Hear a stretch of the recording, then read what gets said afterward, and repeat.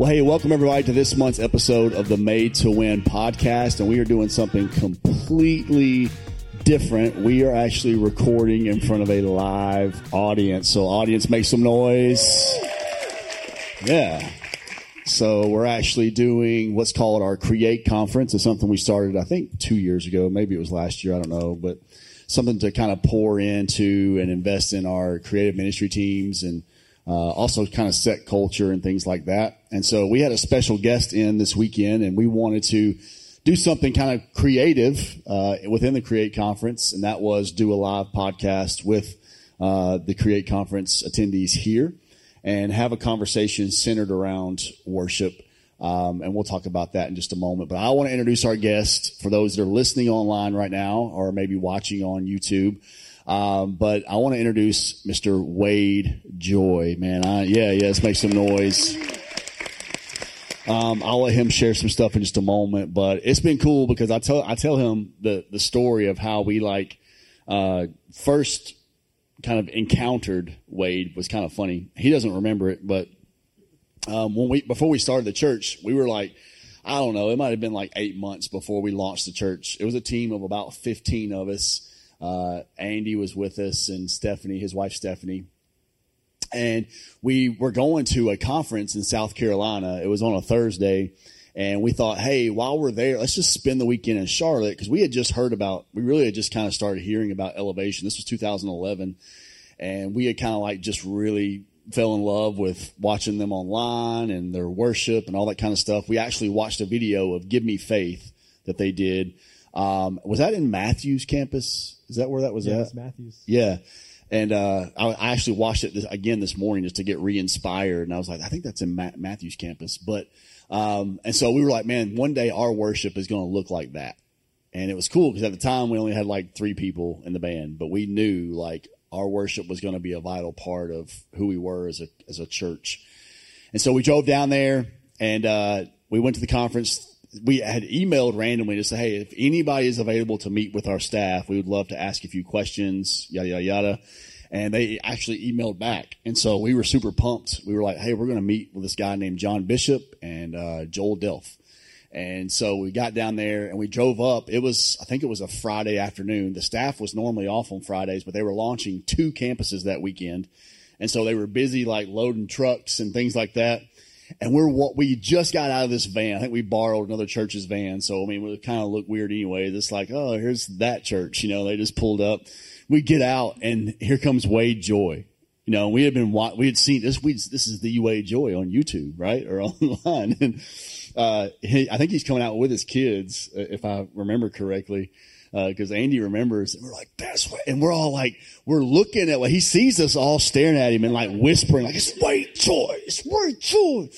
And he's like, I think we're about to get mugged. I think we're about to get robbed. So we were like, hey man, we just kind of randomly said hello. But that was the start of a beaubeautiful relationship. Were you thinking he's way shorter in person than, cause that's usually what I get. I wasn't going to say that, Wade, but yeah, so anyways, over the years, of course, we met Pastor Joel Delph that day, and we just became really good friends. And him and Stephen Webb are both overseers of our church, and that's how we kind of got connected with Wade. But Wade, I'd love for you to kind of introduce yourself to our audience that's listening today and watching today, and just kind of give us a brief overview of you, your family, and how you ended up in ministry, Elevation Church, all that kind of stuff. So. Yeah, well, thank you so much for having me here at church this weekend and on the podcast. And I'm really grateful that you had a good interaction with me back then, because it would be a way different story if Wade was so mean and so rude. But no, it's I love hearing stories like that, because that was always the heart of the church, and Pastor Stephen's heart is to be welcoming to anybody who is trying to advance the kingdom of God in their community through their church. But yeah, I served as the worship pastor at Elevation Church for almost 15 years. So started in the summer of 2007, myself and another guy named Chris Brown, another guy, Mac Brock. We all came up from Columbia, South Carolina, where we were all living at the time, to help start the worship ministry about a year into Elevation. And I served as the worship pastor that whole journey for 15 years until this past December, where my wife and I felt like God was leading us to take a step of faith. We thought we were going to be at Elevation forever. And then over the last year, the Lord really began to stir something up in us to take what we've learned there, both in ministry, but also in our heart and in our soul, and how to do ministry in a healthy way, and go and share that with other churches and other ministries. So I mentioned my wife, but I've been married for almost 17 years to Ferris Joye. She's the love of my life. And I have 3 beautiful girls, twins who are 13. And so I'm having to just learn how to parent 2 teenage girls at the same time. So the word count in our house is extremely high right now. I also have my youngest daughter is 9. And so I'm learning the art of how to pretend to understand 3 simultaneous conversations at the same time. Yeah. So pray for me there. Well, I've got, my oldest is about to start driving next month, so we'll just pray for each other. Yes. Like lots of prayers. Also with us today, I'm really pumped because I wanted, since we're talking about this idea of worship and how it pertains to our personal walk with Christ. We have some members of our very own Generation Worship, so let's make them feel welcome today on the couch. Excited to have them up here too. We got Tyler Gilman. We got Mr. Doug Johnson. Pastor Andy Biggs, and then Miss Chloe Goss. So excited to have you guys. Well, I wanted to dive into this conversation because you actually taught some of our leaders last night, and then you even went a different direction with it today, which I thought was powerful because last night was really good, and for you to even add more to it today was so powerful. But it's this idea. I love this statement, and I want to read this because I don't want to misquote it. If we aren't careful, the very thing that was created for the purpose of ministry can become the idol that poisons the ministry. Give us a little context. I know you shared the scripture in 2 Kings 18. Give us some context to that. And you said, like, God has been really dealing with you on this for basically the last 2 years. So give us some context to the scripture, what the scripture is saying, and kind of like where it led you into this conversation. Yeah, so it was this passage that I came across just going through my just morning Bible time. And it talks about how King Hezekiah goes in and he begins to tear down the high places and the altars. And it makes a statement that I just glossed over every other time I'd read this passage. And it said he smashed the bronze serpent that Moses had made because up until that time the Israelites had burned incense to it. And it finally clicked for me that here was the same bronze serpent that Moses had made because the Lord instructed him to make it back in Numbers when the Israelites had grumbled against the Lord, and he had sent a judgment of this plague of serpents that were biting the Israelites, and Moses interceded on their behalf, and God said, make this bronze serpent, hold it up, and all the Israelites that look to it will be saved and healed, which I always like to point out is ultimately what we see with Christ when he was raised up on the cross, and all who look to him are saved. So Moses did that, and you have this bronze serpent that was this instrument of worship. It was this beautiful thing that God had instructed Moses to make to turn people's hearts towards the Lord again. And somehow, over the course of the history of the Israelite people, they had begun to worship the very thing that was supposed to be an instrument of worship unto Yahweh. And it just got me thinking, what things has God given me as a tool to worship him in my life, in my ministry, in my church, that I'm now holding and handling incorrectly and have become an object of worship or an idol in my own life. Yeah. So that started me down a journey of just going deep into my heart, trying to say, what are some good things that because I'm not, I always talk about it like you're in a car, and a good thing should be in the car. Like my daughter, Sydney, she's 9. She should be in the car with me when we're going on a daddy date, which we love to do. And those are some of my favorite times. It would be very different if she was driving the car and I was in the passenger seat. That would not end well. Yeah. So I still want Sydney in the car. I just need to make sure the right person is driving. So good. And so there are many gifts that God has given us that when handled correctly are beautiful, life-giving things. But we've just allowed them to drive in our hearts. And when that happens, It leads to frustration. It leads to discontent. It leads to striving instead of surrender. It leads to a lot of destructive heart patterns that I saw play out in my own life. And I'm trying to learn in this season how to handle and hold things that God has given me in a very open-handed posture. Yeah. And help others do the same.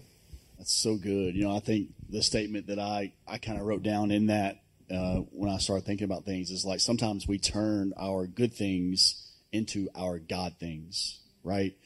Like what are the things that are necessarily, they are gifts from God, but they become the end goal. Like I even think about worship sometimes because we live in such a saturated culture where music's a big deal. And especially and I'm sure you'll speak to this in just a few moments, but you guys created something that was so powerful. I think one of the things you said that Pastor Stephen said to Chris was like, hey, instead of moving to Nashville, make Nashville come, write songs for the church, make Nashville come to you. But even in that journey, like, how do you prevent that from becoming the ultimate goal in life? You know what I mean? Where sometimes our spiritual things become like the thing that we worship instead of like, this is my means to get to God. This is my way to connect with God. It becomes my God. I always tell the story of like even the first few years of this church, where it was like I fell into such a trap of identifying my worth, identifying whether or not God was with us based off of results, right? And instead of my relationship with Christ, instead of my soul health, it really became the thing that we set out to reach people for. The kingdom of God became our kingdom. And I think when we get into that situation, I'm grateful. Like we read about Hezekiah, like breaking apart this bronze serpent, right? But like, let's talk about some of the things that God has had to like shatter in your own life to get you back to like the original intent. Like, I don't know if you have some things along your journey of 15 years of being a part of something that's honestly pretty incredible to watch from the outside in. But I'm sure there's probably some things God's had to shatter in your life.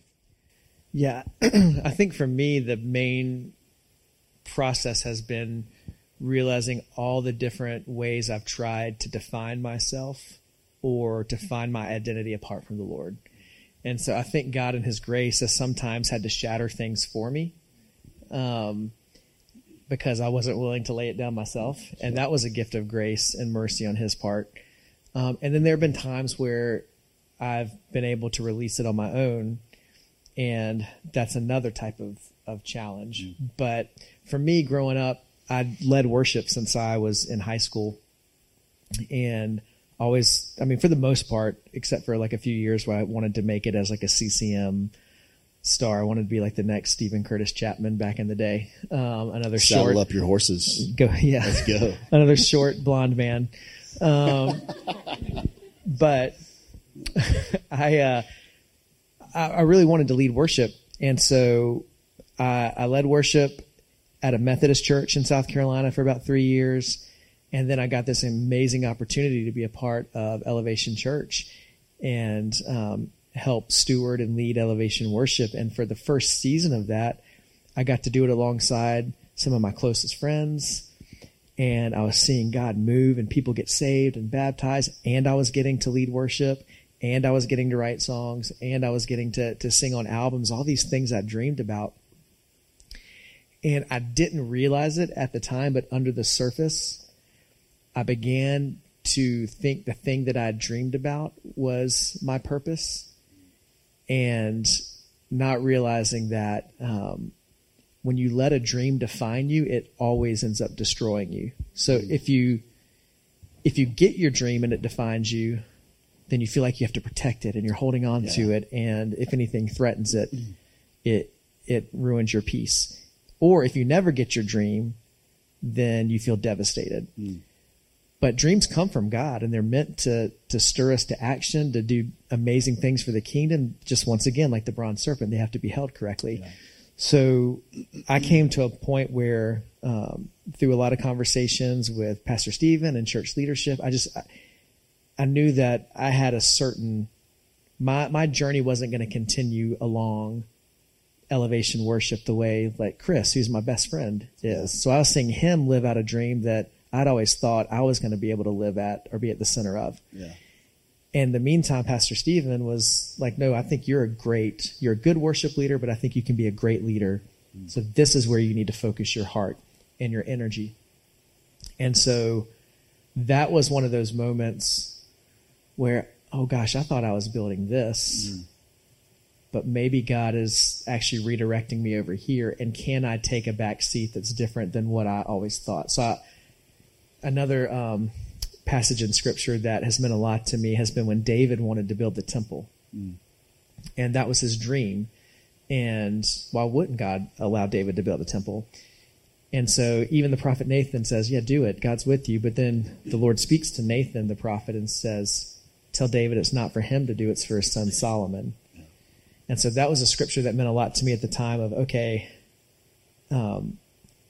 maybe instead of me being at the center of this thing that I thought God wanted me to do, maybe I need to, number one, realize that God's the center of this dream. Yeah. And I'm here to help equip other people to do the thing that I wanted to do. And that was a hard process for me to walk through. So I spent several years having to learn how to submit the thing I'd worked towards and dreamed about my whole life and say, okay, it's not going to play out the way I thought. Yeah. But the kindness of God in that was realizing that fulfillment isn't in that anyway. And so when I was able to let it go and accept life the way God had led me into it and orchestrated, I began to see that there's so much joy when you finally release control. Yeah. And rest in who God's made me to be and what he's wanting to do in my life now. So yeah, I would say that shift in my life was a big piece of it. I mean, I could tell several different stories, but I'd love to even hear from y'all how y'all have had to wrestle with, similar situations. Yeah, for sure. I would say for me, like I've always grown up doing music like with my dad and singing in church and stuff. And even when like people would meet me or like my friends would introduce me to someone, it'd always be like, hey, this is Chloe. And like she sings. And God has had to really humble me and make me really just look in the mirror and be like, who would I be if I didn't sing?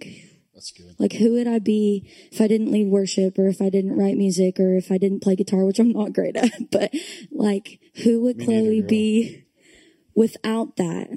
And so it's almost like what you're talking about. Like, this is something you've dreamed for forever. And like, it's such a blessing getting to lead worship here. I love it so much. But then I also have to like remind myself, what if God took this away? Like, what would I do? How would I serve his kingdom and still build it and love that? Because I mean, honestly, like worship is something that I enjoy so much. And I have to remind myself, like, you're not your gift. Like God could take this away at any time and you have to trust him and be okay with that. So that's something that I've wrestled with lately of just like, who are you without all that stuff? Well, and you wrestle with the questions like, would people still treat me the same? Yeah, right? for sure. Would they still love me or think that I'm good at whatever? Like I really struggle with affirmation and wanting that. And I think that's something like every human wants, but really like not having to need that and letting God be the one to like say you're enough even without you singing or doing all these things. So that's something that I've had to like every day just be like, you are not this. You are a child of God. That's so powerful too, because there was that one transition of when I realized I wasn't going to like be part of elevation worship, so to speak, anymore. But I still led worship for several years after that. But it was around when I was 40 when I stepped away from leading worship, which wasn't a planned shift. It was, I'm just not going to lead worship for a couple months so I can help encourage other campuses. And I think when I stepped away from that, I started asking those same questions like, who am I if I'm not leading worship? Yeah. Like, can God still use me if I don't do this? Am I still as valuable to God's kingdom? And I realized I'd built up all these prerequisites for things that I needed to bring to the table for God to love me or use me. And that was completely taking away from the power of the grace of God that he loved me without any of that stuff. Yeah. And so that was a huge turning point for me of having to tear apart all these false selves and false identities so God could build it back up again. And I remember about 6 months into that process, when I hadn't led worship for 6 months, I went to one of our campuses. It was our Rock Hill campus at the time. And I walk in the door, and these two volunteers said, "Hey, are you new here today? Are you a VIP?" And there was something in me that was just like, "No, I'm not a VIP. I'm the worst." Like that was like, they don't know who I am. And I hate even admitting that, because I would have never thought that was in me. But it surfaced in that moment. And I was like, oh man, I've got a lot more soul work I need to do, because I didn't realize I wanted people's affirmation as much as I did. And so I think the gift in this process, and I don't think God is asking everybody to give up the thing that they're good at. Like, everyone's on your own journey. I do think God is calling all of us to surrender and to be open-handed with what he wants to do and what he wants us to lay down in different seasons. But there's so much beauty in finding out, when you trust God with it and you lay it down, that his love for you remains. Yeah. And there's a peace that comes in surrender and trust too. For sure. And also trusting that, God loves me and has my best interests at heart, and he's never going to withhold a good thing for me. I think sometimes you've mentioned to the staff, and just like in conversation and in your message earlier to us and everyone here, about like that good thing can be the very thing that destroys you. So sometimes I think, like I have these big dreams and aspirations and whatever, but also like, what if God's not allowing me to do those things because he knows that it would really, like, it would ruin like what good is there. Like it would destroy me. So I've had to really surrender and just be like, okay, God, like I'm not you. Like you said in the driver's seat, like I can't be in the driver's seat, and I have a need for control. Like I'm a planner. I like to know what's next. And so God's really had to be like, girl, just chill. I got you. It's going to be good. So that's so good. I think I shared it in my podcast with Joel, but I just listened to a podcast recently with Rick Warren, who's pastored Saddleback for 40 plus years, right? And wrote the best-selling book of all time, pretty much outside of the Bible, which is Purpose-Driven Life. And then he wrote the Purpose-Driven Church and all those type of things. And he said he said the same prayer every Saturday night on his way to church for the last 40 years. And it was, God, today I give you my resignation. And said, and what he was saying in this moment was like, if you want to call me to something even more difficult tomorrow, I'm in. And so like he's in the middle of a transition. Like he's actually transitioning out of being the lead pastor at Saddleback Church, which it's crazy how we're like seeing a lot of this now. But he said like what God has for me next is going to be even more difficult. And so I started thinking about that too. Like what's at the end of the dream? Like what's at the end of all of this stuff that most of us are chasing? At the end of the day, I love this statement because it's something to remind me. Like when we came to Jesus with multiple yeses, not just one. I think sometimes people are like, okay, well, I said yes. I said yes to serving. I said yes to going to just church thing. You know what I mean? But like, I think saying yes to Jesus is a daily, like, can I keep saying yes? Because sometimes when we get to the thing that we thought that we were supposed to be at, he was like, okay, that was just like testing waters. I have a harder yes for you yet. And that, honestly, that scares me because it's like, this was probably the hardest thing we've ever had to do was start a church. But it's like, it's scary to be like, oh, but what if that wasn't like the ultimate yes God had for me? Like that's kind of freaky. You were talking about like just the idea of, people loving you for your gift. And that's why I always tell people, like, that's why I think God sometimes gives you a spouse and kids. Because to humble you. Yes. And it's the thing that I love about my family is they don't love me for my gift. Because they don't like, I don't go home to my kids and they're like, Dad, how many people were at church today? Or how many, how much money was in the offering or how much this or man, they're just like, hey, are we going to eat out today? What are we doing today? And like, I think those are those gentle reminders by God that I'm not the sum of my sermon on a Sunday. I'm not, the sum of the title that I have in the church. And I think those are some of those things that God continues to break down in our lives too. That desperate need for crowds or people to love what we can do, right? And I also think that's what creeps into, like, if you're not a stage person, there can also be that temptation almost on the reverse side to be like, well, God hasn't called me to ministry, or God hasn't called me to do. But like, it takes just as big of a yes to do anything else to build the kingdom as it does, singing or whatever. So I think that all of us are in this process. I mean, I'd love to hear from some of you guys too. Like Doug, I don't know, what you feel comfortable sharing today, but I texted you yesterday and just asked you to kind of like be a little bit vulnerable today and kind of share a little bit of some of those broken moments for you that God's had to kind of like, all right, we're going to tear this down and rebuild. First, off of what you said earlier today, I thought was very good. You said, surround yourself with people who are for you and love you, but they're not impressed by you. I was like, dang. Because we, as much as we try to pretend to be humble, we do love a good attaboy, Yeah. It's like, oh, man, I'm just here to serve. Hey, you're really good. Oh, thanks. Shucks. Like, quit it, type of thing. But I'll be here next week, so tell me again or whatever. No, yeah, man, just the wrestling of like working through grief. And I don't know if many of you guys know, but 3 years ago, I went through a divorce while I was in ministry. And I've kind of been overwhelmed this morning, even just through our worship and what both of you have said, just with grace.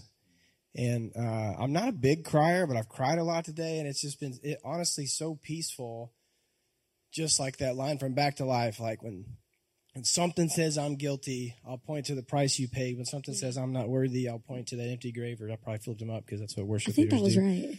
But when I went through that, you talk about having to submit everything. I remember going into my pastor's office whenever everything was going down, and I was like, I get it. You gotta let me go, and I'll go work somewhere else. My degree's in marketing. Like, I'll bounce back, I'll go do something else. And man, they were so like unnecessarily graceful through that whole process. And the more I opened up about what I was going through and like some of the things that caused my divorce, the more grace I received. And it made me like and I'm still becoming, there's still triggers, there's still, waves, like you said. And I've kind of got to this place where like, if my talking about it or if my brokenness can help even just one person through theirs, then it was worth it. And I don't want anyone to go through it, and I hate that I went through it, but like, God doesn't waste anything. And the good stuff, the bad stuff, all of that. And somehow through a series of fortunate events, it landed me here in like serving in a different way, serving on the front, but in the back, and through storytelling in different ways. There are ways that I wasn't serving before. So it's been a breath of fresh air to not be the Andy. There's weeks where I'm not even on stage, and some people are like, I never get on stage. I'm like, I don't have to be on stage this week. Like, how cool is that? Because we have such a great team. But still, people here know that I'm part of the worship ministry. And I was even thinking, one of my pastors in college, he said, your why should never change. The what could change, but the why should never change. I was like, I don't even know what that means. What are you talking about? And he walked me through like the why we do. Even your thing this afternoon, this morning, the very first thing was, am I a follower of Christ? Like, that's it. Everything else is to serve that.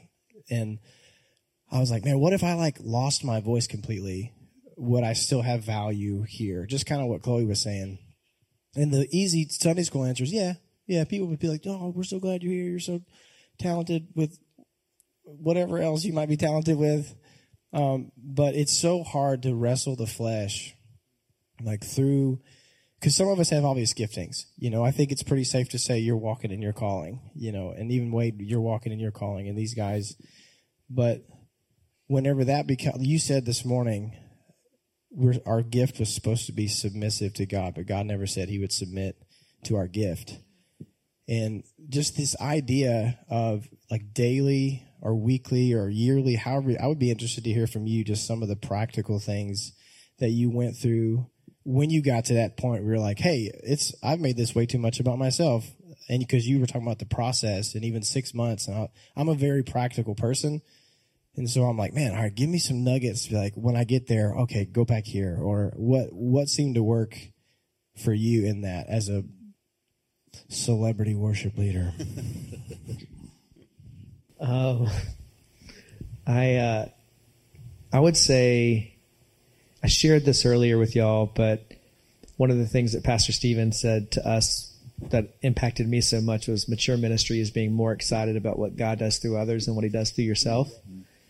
So I have found that if I can refocus my attention away from myself and onto helping someone else win, that is one of the quickest ways, an antidote to get rid of entitlement in my heart.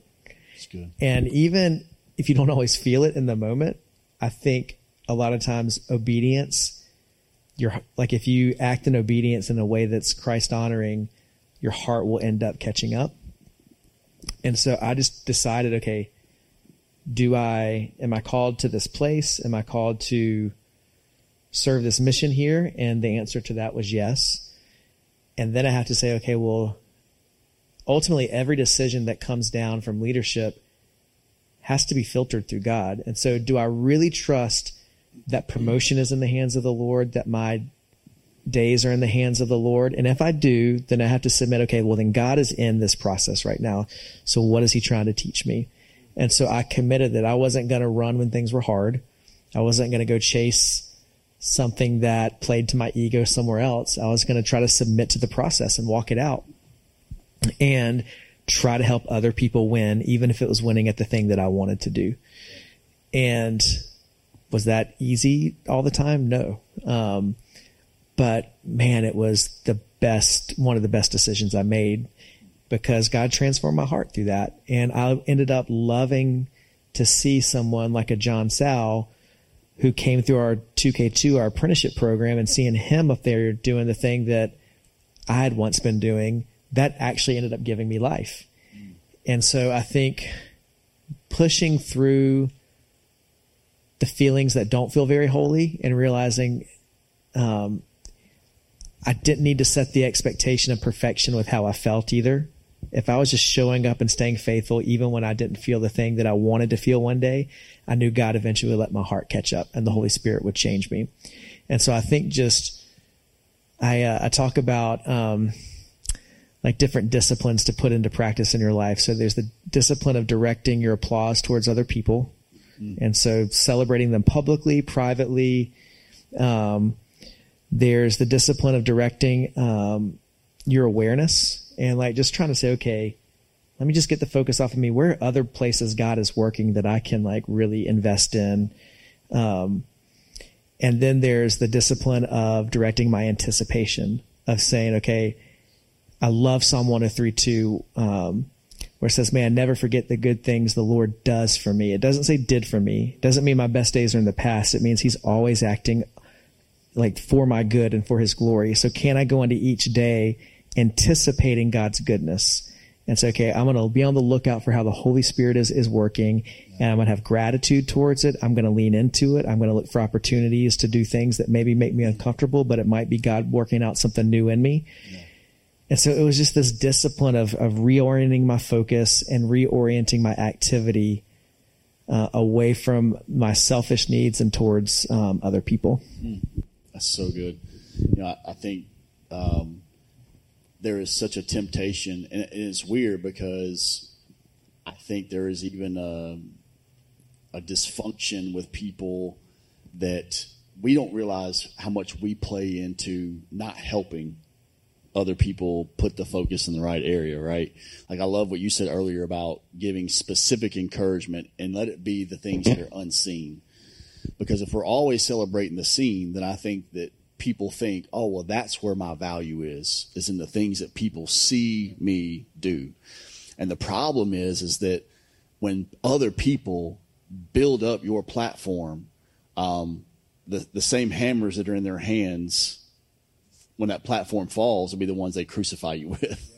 Because that's what I always tell people is like, when you follow the cheers of the crowd will also cheer you all the way to your death.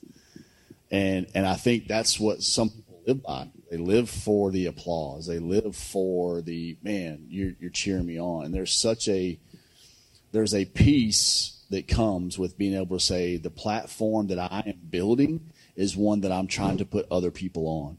And so the thing that I'm really passionate about is telling people like, hey, I want you to stand on my shoulders, that everybody's ceiling should be the next generation's floor. That I want them to go further, faster. And that's why even last night I said, hey, how do we speak to the 20-year-old that, man, if I could go back and tell my 20-year-old something, what could I tell myself? I may not listen, but what are the 3 things that if I'd listened to myself, that how would I be different today? And I think that's important, for if you're in the room and you're at that place. I think what's cool too about our story on the flip side of that is, I was saying that I didn't go on this journey to become completely healthy until my late 30s, almost 40. And so that's also encouragement to anybody out there that's like, man, I've just walked through too much. Like, it's too late for me to start doing these things. All of that is pride. All of that is pride. You can start today to say, hey, like, I'm going to rearrange or realign my heart with the things of God so that things will change tomorrow.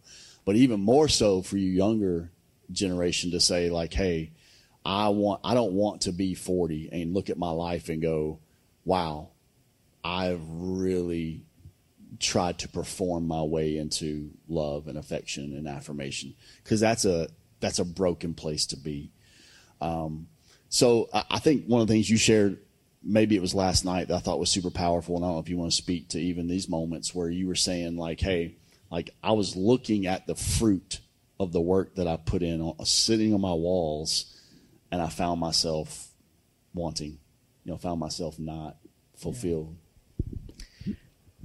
Yeah, I think it's, this even goes back to what you were saying of like a practical thing to help.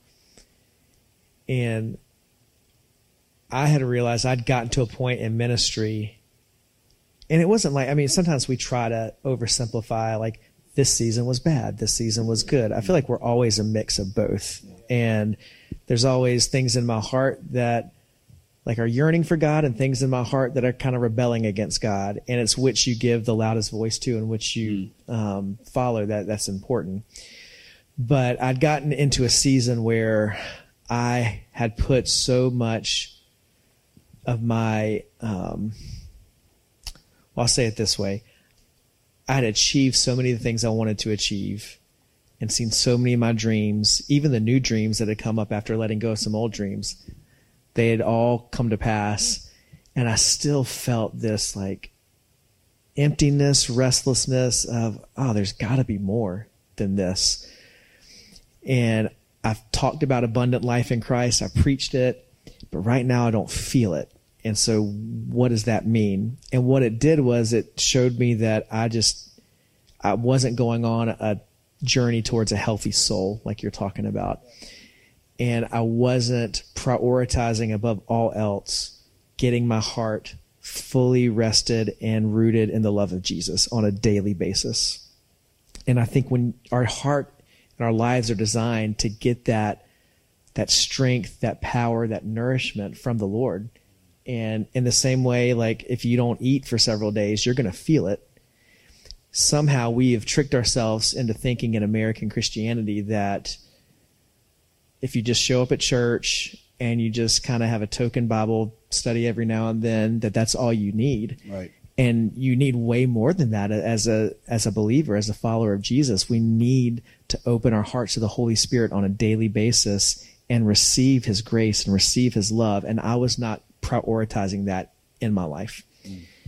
And so I think I started making very small changes, just 10 minutes of silence a day, 15 minutes of silence a day, and letting the Holy Spirit illuminate these areas in my heart, which took away the stress and the expectation that I had to change myself And it just let me open my heart to say, God, you changed me. And I'm just going to keep bringing this to you. And I felt like God began to speak more clearly. He began to give me a different kind of peace. But it was like these little by little changes that took place over time to root myself in some disciplines that I think is how God manifests his grace to us in our lives. That's so good.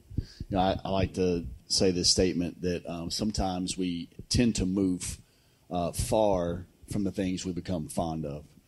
Like you think about, usually the people you are the closest to are the people you treat the worst, because we become so fond of them. And so because it's kind of this situation where you take them for granted, because they're supposed to put up with you. They're supposed to, it's almost like we live our lives in these bubbles where it's like, okay, when I leave the house, I have to put on a different face. Yeah. Instead of realizing like that. And I say that to say like that is in the same correlation with God. Like the thing that I see that I struggle with most as a pastor is the people who have been in church the longest. Because those are the people that usually walk in through the doors and they're the spiritual, dry people where it's like, hey, I'm going to be here every week. I may even tithe, but like, I don't read my Bible. I don't pray. I'm not trying to grow spiritually. We spend our lives like we've done the salvation thing. We've checked that box and I come to church, but now my life is spent trying to pay bills and raise my kids, get my 401k, do all those things. And it's because I'm sure you see it even on teams too. Like I think one of the things we talked about too is like the people who just come on to a team sometimes are the people who are like most excited about what's happening until they meet the person that's been on the team for 2 years. And they're just like, man, why are you excited? Like, why, just wait. Just wait till you've been here a while, And so it's like, how do I not just become fond with Jesus and fond of my spiritual walk or the people that God has placed around me? Because we miss these incredible opportunities for the Spirit to work in our lives when we do that. And a lot of it is because we are honestly too busy. We are too busy for the Spirit of God to move in our lives. We're too busy to allow God to place people in our lives, to speak into our lives. And we've kind of done this to ourselves. So I don't know if any of you other guys want to speak to that, kind of your journey of like, hey, how can you, like, because it is crazy. I remember when I first got into ministry, I remember my first full-time position as a youth pastor. I thought, man, what do people in ministry do all day? Like, I know what I'll probably do. I'll probably read my Bible for the first 4 hours of the day. Then I'll like probably pray for an hour or something. I'll probably do something like that. And then it was like 3 years later, I'm like, I don't know the last time I read my Bible for me. I don't know the last time I like just prayed to God because not for like, God, we need money for the youth ministry. Yeah. God, I pray for whatever for the situation. And it is so dangerous because I had made ministry the idol. So I don't know if anybody else wants to speak to that. I think it was Wade. Maybe it was you. I can't remember. But I've heard this the past couple of days, just like not being so focused on doing things for God, but focusing on being with God. And that just really kind of wrecked my heart and convicted me because I'm always like, oh, like I'm doing all these things. Like I get to be an intern at my church and like lead worship and do all these fun things and they're for God. But like, when do I stop and just say, hey, God, like, thank you for all of this, or really prioritizing that time? Because the same for me, like I'm at church all day, but am I really making time to be alone in solitude with him? Because I get charged when I'm around people. Like that's like my recharge for me. I love people, but I think sometimes I hurt myself because I'm not just taking that time, or like you encouraged us this past weekend, taking 10 minutes as a challenge to just sit in silence. And I'm really bad at that. Yeah. I'm really bad at that. Yeah. Yeah. Just to kind of bounce off what you were just saying of how, we can be so busy with things. And I've found myself in this place where I can be so busy doing things for God, here at the church, whenever working on staff or anything like that, that I would find myself hiding from that when I'd go home, because I had having a full-time job before serving in the church and and working full time in the church. You know, when I punched out at work and I went home, I didn't think about work. You know, it was like, I'm done with it until I'm there again tomorrow. And I could find myself doing that with serving God, of like, you know, I'm leaving the office today, going home. I'm not having, you know, this wasn't what I was thinking, but it was just what I noticed that I was doing. Is like, I don't want to listen to worship music on the way home. I've been doing that all day. I don't want to spend time reading. I've been kind of doing that all day, you know. And so it's just kind of, I would start to hide from the things because I was so busy doing rather than spending time in the presence. You know, I've been on this journey where I've started to even question, what am I busy with? Like, even in the things that I'm doing for God, what am I busy with? I was reading this scripture in 1 Corinthians that kind of stuck out to me, and I will preface this, since we're on this podcast, I'll preface this with, these are things I've been learning from a book I've been reading, so I don't want to, like, whatever that word is, where you take what you learned and claim it as your own. It's not mine. He's saying that he came up with this. That's what he's saying. No, I did not come up with this. All original ideas. Yes. But I've been reading Jeremy Riddle, The Reset. And there was this chapter, my favorite chapter of the book, that talks about purity in worship, and how that the purity of the worship is his presence. And that's where the power is. Like, anything that we bring to it, that's not where the power is. It's his presence that is the power. Now, I'm grateful in grace to be that God has chosen to include me, you know, and my creativity, that he's been willing to allow me to be a part of it. Yeah. But I never want to find any of the power from anything that I did. But I want the power to be from his presence. And this scripture that popped up, I was reading it one day, and I'd read it many times, never really thought about it, but it kind of stuck out to me along with reading Jeremy Riddle's book. It's 1 Corinthians 3, and says, "For no one can lay any foundation other than the one we already have, Jesus Christ. Anyone who builds on that foundation may use a variety of materials, gold, silver, jewels, wood, hay, or straw. But on the judgment day, fire will reveal what kind of work each builder has done. The fire will show if a person's work has any value. If the work survives, the builder will receive a reward.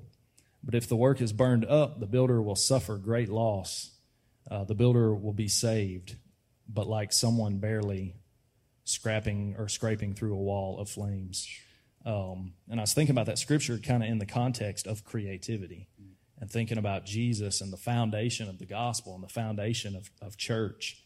And I think through, like, the early church, even some of the things we've talked about in the podcast already, of, you know, think back, what if I was in that time frame? Like, there's no PA system. There's no, you know, I don't picture Jesus telling one of the guys, grab your guitar and lead these 5,000 people in this worship song before I feed them, you know. Yeah. But they just sang. They just had moments where they sang their praises and different things, just being together. And so kind of picturing that, I'm like, okay. And I think you even touched on this a little bit, Chloe, of how, you know, what if my identity of being a worship leader or singing was like not what I did anymore. Doug, you mentioned, what if my voice just went away? And I've been on this journey of, like, you know, I've had this talent that I've been able to use and been super grateful to use it. But, like, what if there's a gift beyond any talent? Like, what gift do I have that God is building and using to serve the church outside of any kind of talent, but just the gift that he has given me?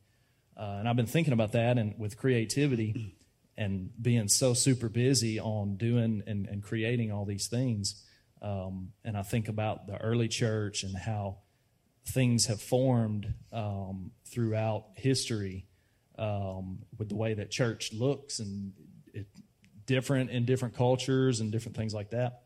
And just thought about, you know, what have I put my hands to and been so busy with that is the materials that's going to be solid and is actually building on the church, and then what's like ready to just burn away.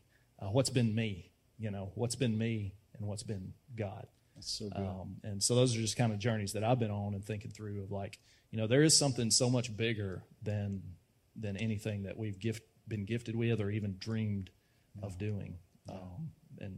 So that was kind of some things I wanted to bounce off of. Oh, that's really good. I can relate to that, Andy.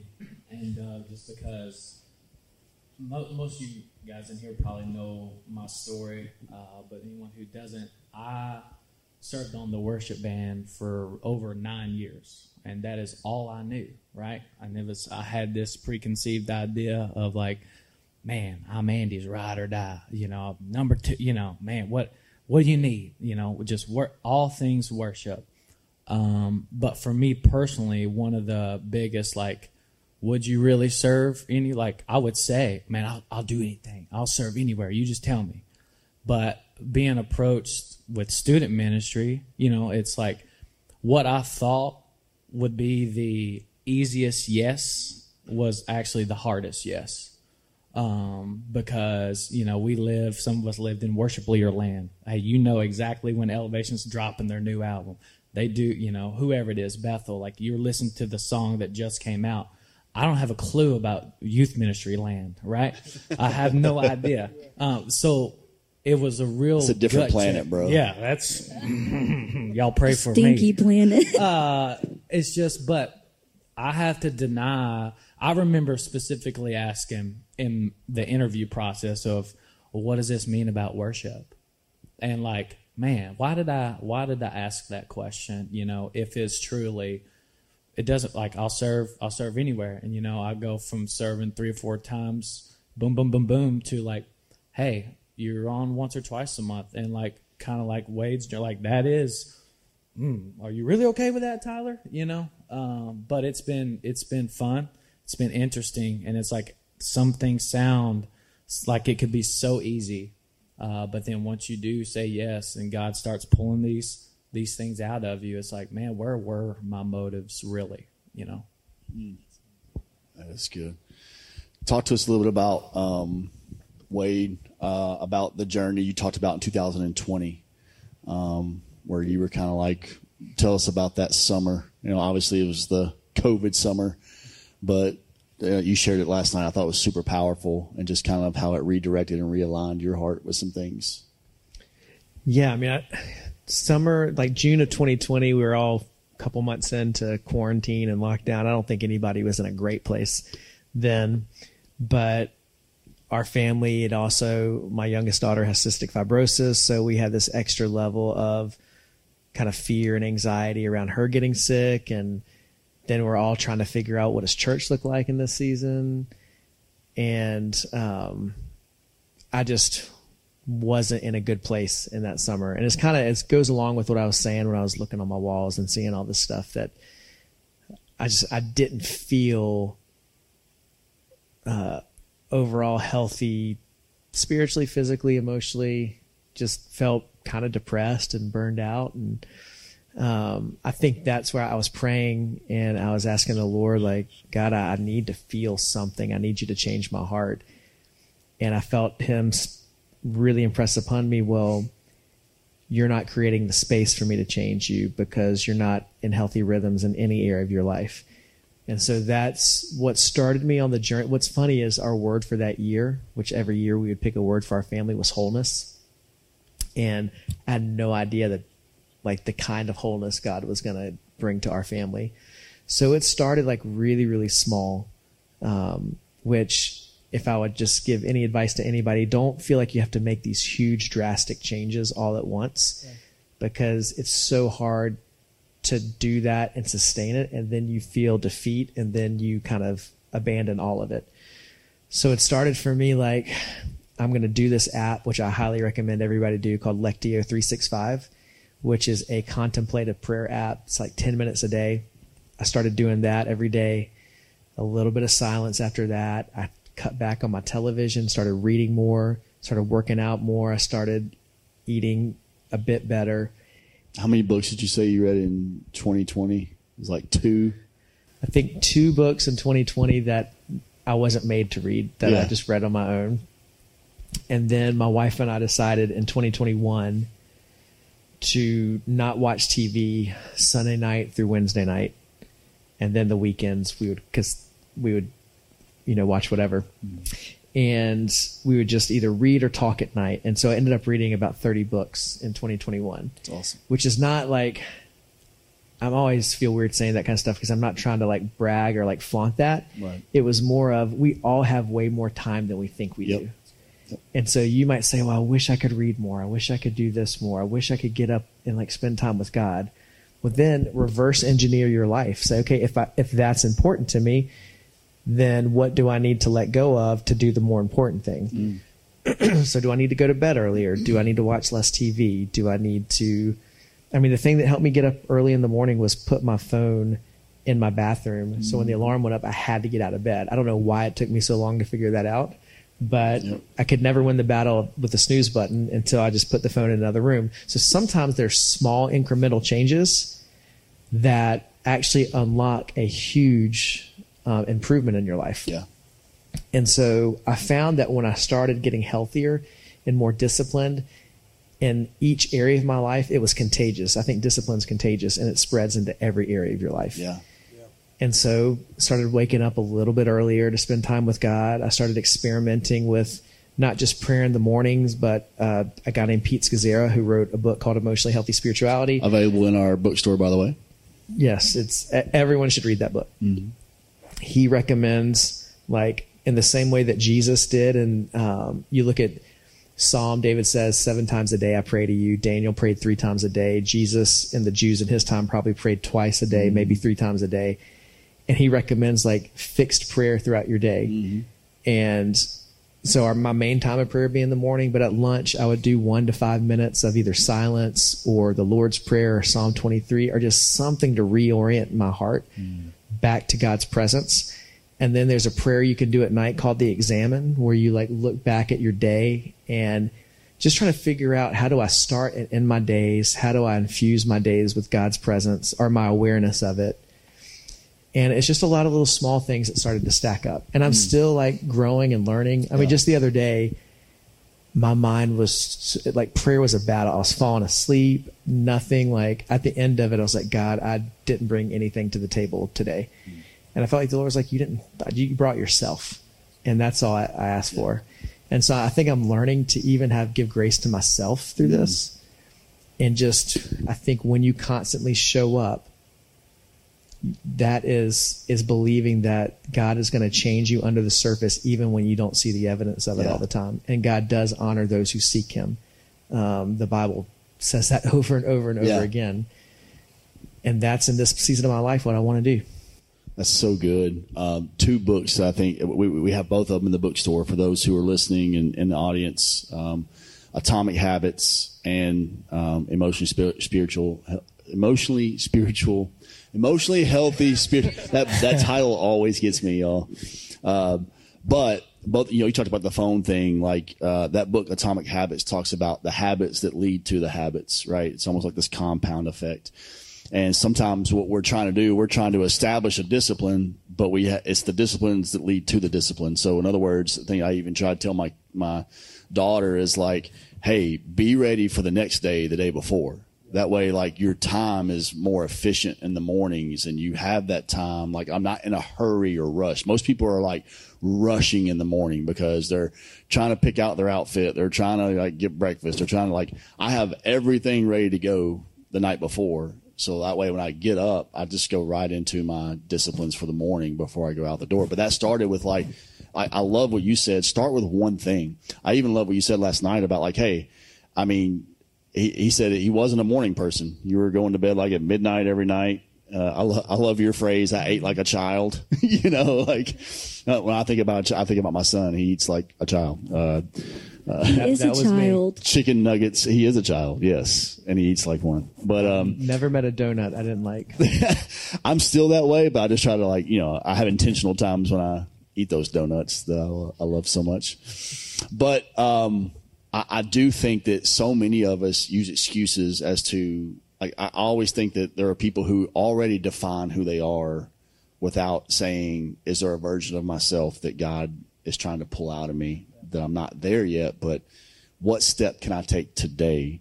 And like, what's 2 or 3 things, those small little practical steps? I mean, I know you've already mentioned a few, but like if you're trying to encourage somebody today in their walk with Christ and them trying to establish some healthy spiritual rhythms, what are those 1 or 2 simple things you say, hey, start here? Yeah. And even before I say that, I think it's important that each of us have different personalities. We're in different stages of life. So for me, I might have to get up at a certain time to do what's important to me because my kids are going to get up at a certain time, but you're in a different stage and there shouldn't be any kind of shame or condemnation if your rhythms don't look like my rhythms. Right. We all have different strengths, different weaknesses. So I think that's where the Holy Spirit has to give you discernment. But to me, if I had to say start one place,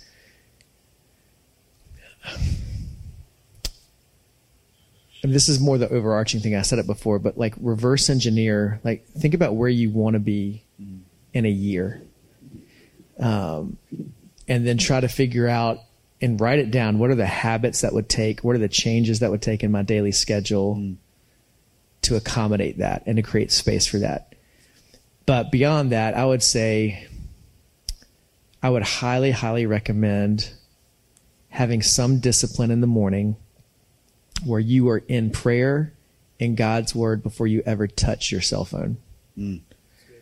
That I would, if I could just say one thing, it'd be that. Because I found that I was starting my day and the tone of my day, the tone of my heart, my anxiety level was based on the text I'd received, the emails I'd seen, the news I'd read. And so I try not to touch my phone for a couple of hours after I wake up in the morning, except for the prayer app that I do. That has helped me dramatically, at least center my heart on God's word and his presence first. So put some type of restriction on what you are on your phone time, but kind of orient what's the most important focus to start your day off with and orient your heart there. I would also say, so that's the beginning of your day. I would say, look at the end of your day and say, what are the last thoughts and meditations of your heart before you go to bed? And have a wind down routine of when you stop TV, what are you going to read, whether it's God's word, what kind of conversations are you going to have, and what are going to be those final thoughts you have before you go to sleep? Because I think how you start and how you end your day are the 2 most important keys to success, I think, for your rhythms. Yes. I would start there. That's so good. So good. I'd say one more thing. Sorry. Yeah, go ahead. No. God took me on a real journey over the last year or 2 on just diving into the Lord's Prayer. And I think I used to always think of the Lord's Prayer of like, oh, that's just a little example. Jesus taught us to pray. I actually think Jesus intended us to pray the Lord's Prayer like every day. Mm-hmm. And I think it gives us a guide and a model to how to pray. But I've found different ways to pray that, to let it guide different portions of my prayer life. But even if you just committed to every morning or at lunch, just praying the Lord's Prayer, because what you find in the Lord's Prayer is it is a summary of what we believe in the life that we are living as followers of Christ. Yep. So you're not just praying, you're reminding your heart of what's important and what your value system is. Mm-hmm. It's not give me my daily bread, it's give us our daily bread. So it takes your focus off of just me and it orients it around other people. So there's so much power in that. Mm. And so that's where sometimes in our type of church, we think traditions are bad. Right. But there's so much power in like getting certain truths so deep and anchored in your heart. And so I think that's another small thing that I saw a lot of fruit from in my life too.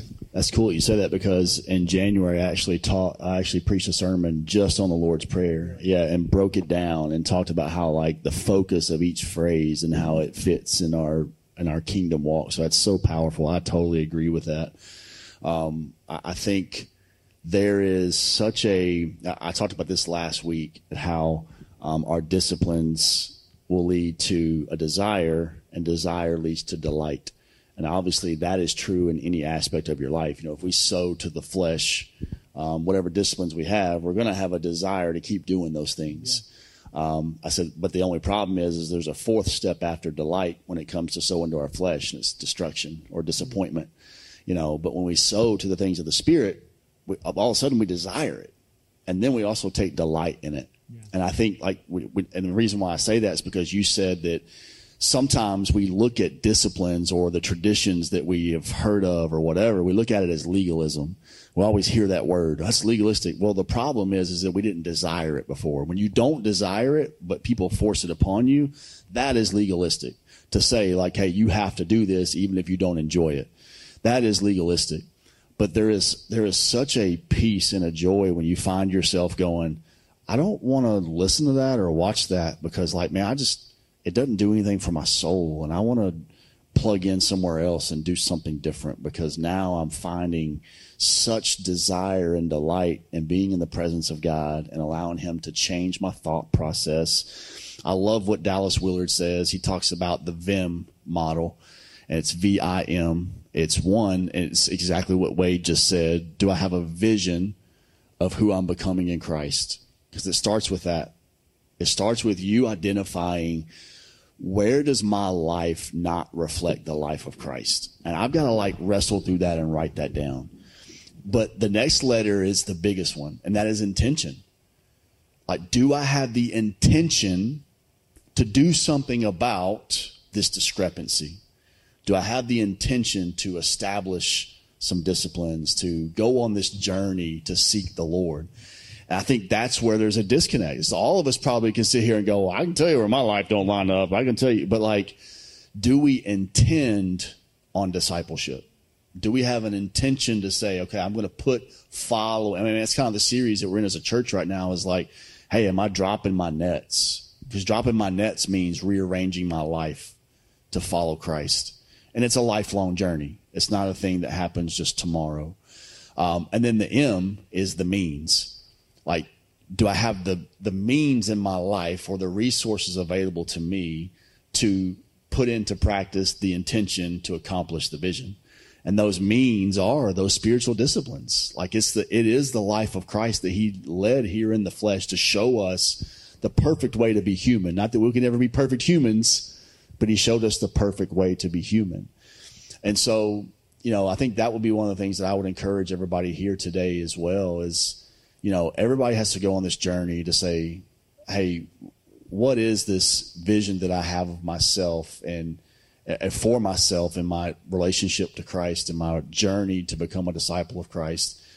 And then I've got to figure out what is that? I love what you said about figure out, because it's actually in my sermon in a couple of weeks where I'm going to talk about, hey, you have to discover what this looks like in your current season. That's why I always tell single people, bro, this is the perfect time in your life to just dive all in to being molded by Jesus, because you don't have all of the other responsibilities or weight of, hey, I've got to turn my focus to my spouse or my kids or whatever.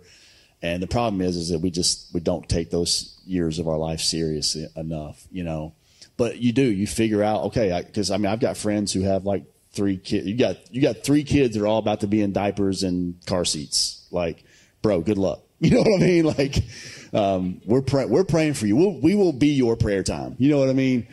But it's going to look different than Wade's, routine or his schedule. But it doesn't mean you can't do it. It just means I need to figure out what that looks like for my season of life now. Right. But also know this is cool because I just had this conversation with Preston not too long ago. I was you realize this is a season though. Your kids aren't always going to be in diapers and in car seats. And if I don't have a vision for what our life looks like when they're 10, 11, 12, what are those disciplines that we're growing in as we're moving forward? Because if not, they're 17, but you haven't changed who you were when they were 5. And so now not only do you not have any spiritual disciplines or intention to be molded like Christ, but they don't either, because you've kept the same rhythms throughout your life. There's nothing that's changed. And so I think that is such valuable advice to say hey, I need to figure out in this season what does it look like, but how do I adapt that in every other season? You guys have any other questions for Wade or anything you guys want to share? Any questions from the audience?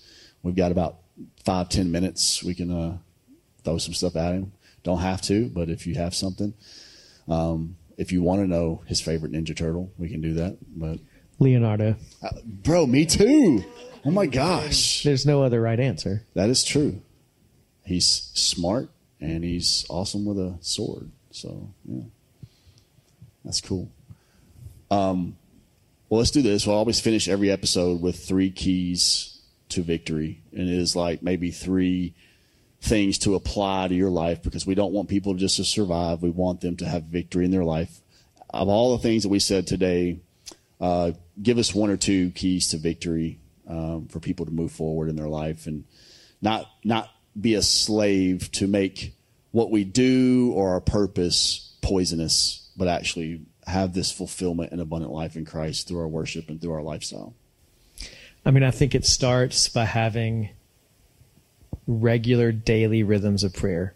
And so I think prayer, silence, solitude, all that's kind of wrapped up in one. So I would commit to finding at least a 10-minute time in the morning and a 1 to 5 minute time and sometime in the middle of the day to orient your heart on the presence of God.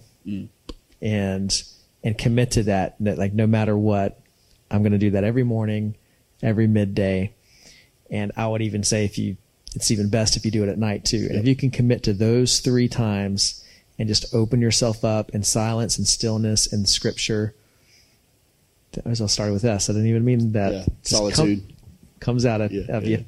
I would say that's you're positioning your heart to be filled by the Holy Spirit, to be renewed, to when your heart is out of alignment and you do have those bronze serpents for God to reveal it to you. Sometimes we aren't silent before God because we don't want to hear what he has to say. That's true. And we don't want to do what he is asking us to do. And so it just keeps your heart in a posture of surrender before the Lord every day. So that would be my answer. I would say another key to victory is establish your own VIM. Like, what is your vision? What is your intention?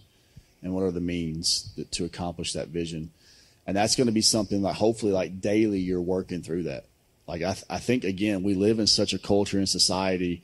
Everybody wants their drive-through experience with God. Like, can I put my order in, pick it up, and be done with this? But what I hope that you hear from today is this is a lifelong journey. Hopefully 10 years from now, you're still learning about, I need to shift this and change this and mold this. It's a constant, I think one of the things, and we'll go through this as a church in several weeks. But one of the things I've taught our staff, we've been going through this teaching for like 9 months now. And it's like, there are 3 key things in your life that you need to continue to grow as a follower of Christ. 1, you need to have a reflective lifestyle. You need to be looking at that vision and saying, okay, where does my life not line up with the life Christ has called me to? I have to wrestle through that. I have to apply spiritual disciplines in my life in order for that pathway to be created for the Spirit of God to speak to me. And I need a community of grace and truth to help work that out too. I have to be able to have somebody where I go, hey, Andy, I was in my quiet time, man. Like, God revealed this to me. I just need to confess to you, man. Like, I did this the other day. I lied to somebody. I did this. Like, hey, man, would you pray for me that I would be aware of that from now on? And I'm telling you, the things that bring us the most healing are the things that we avoid, because the enemy thinks that, man, once that gets out, once you start being vulnerable with people, like, then they're going to know the real you. And it's like, yeah, that's the point, because, when things come to the light, the enemy can't hold it against you anymore. And I think we are terrible about that. And here's, I'm going on a whole nother tangent now, but we could do a whole podcast on community, because I think that even in church, small groups has become the thing that it's like, okay, for this 9 weeks, I'm going to find a group of people to go and eat and do some kind of curriculum, and then I'll go about my merry way. Instead of going like, I love the people who have like, man, I've been with this same group of people for the last 2 years, and we are walking out like real authentic situations. We're working through things. We're praying through things. those are the people that you'll see start growing leaps and bounds. Yeah. Not just the people who check a box and join a small group, show up 4 out of the 8 weeks and then go like, oh, I'm in a small group. Like, I think that's, again, where we turn the means into the end, where it's like, hey, but I joined a small group and it didn't change my life. Instead of going, no, I joined a community of grace and truth, and they're helping me walk out things in my life. So that's a key to victory, I would say, is apply that VIM model and start working through those 3 key things in your life. And I promise you, you'll start approaching this abundant life so much differently. Well, first of all, I want to thank everybody's time for today. I want to thank Generation Worship. Obviously, I want to thank Wade, Joye. Can we give it up for all these guys on the couch today? I want to thank the audience. You guys are amazing. Want to remind you, new episode the first Tuesday of every single month. I'm pumped. You guys will be hearing this probably in May. I'm not going to tell you what's to come because it's actually in the past. It's like being in the future. It's crazy. Like, you're in the future right now. So what's happening right now is going to happen later. But anyways, just remind you, hey, follow Wade Joye on Instagram. Encourage him. Follow along his journey. He's doing some coaching with people. Right. I think Pastor Preston's jumping on that coaching this summer.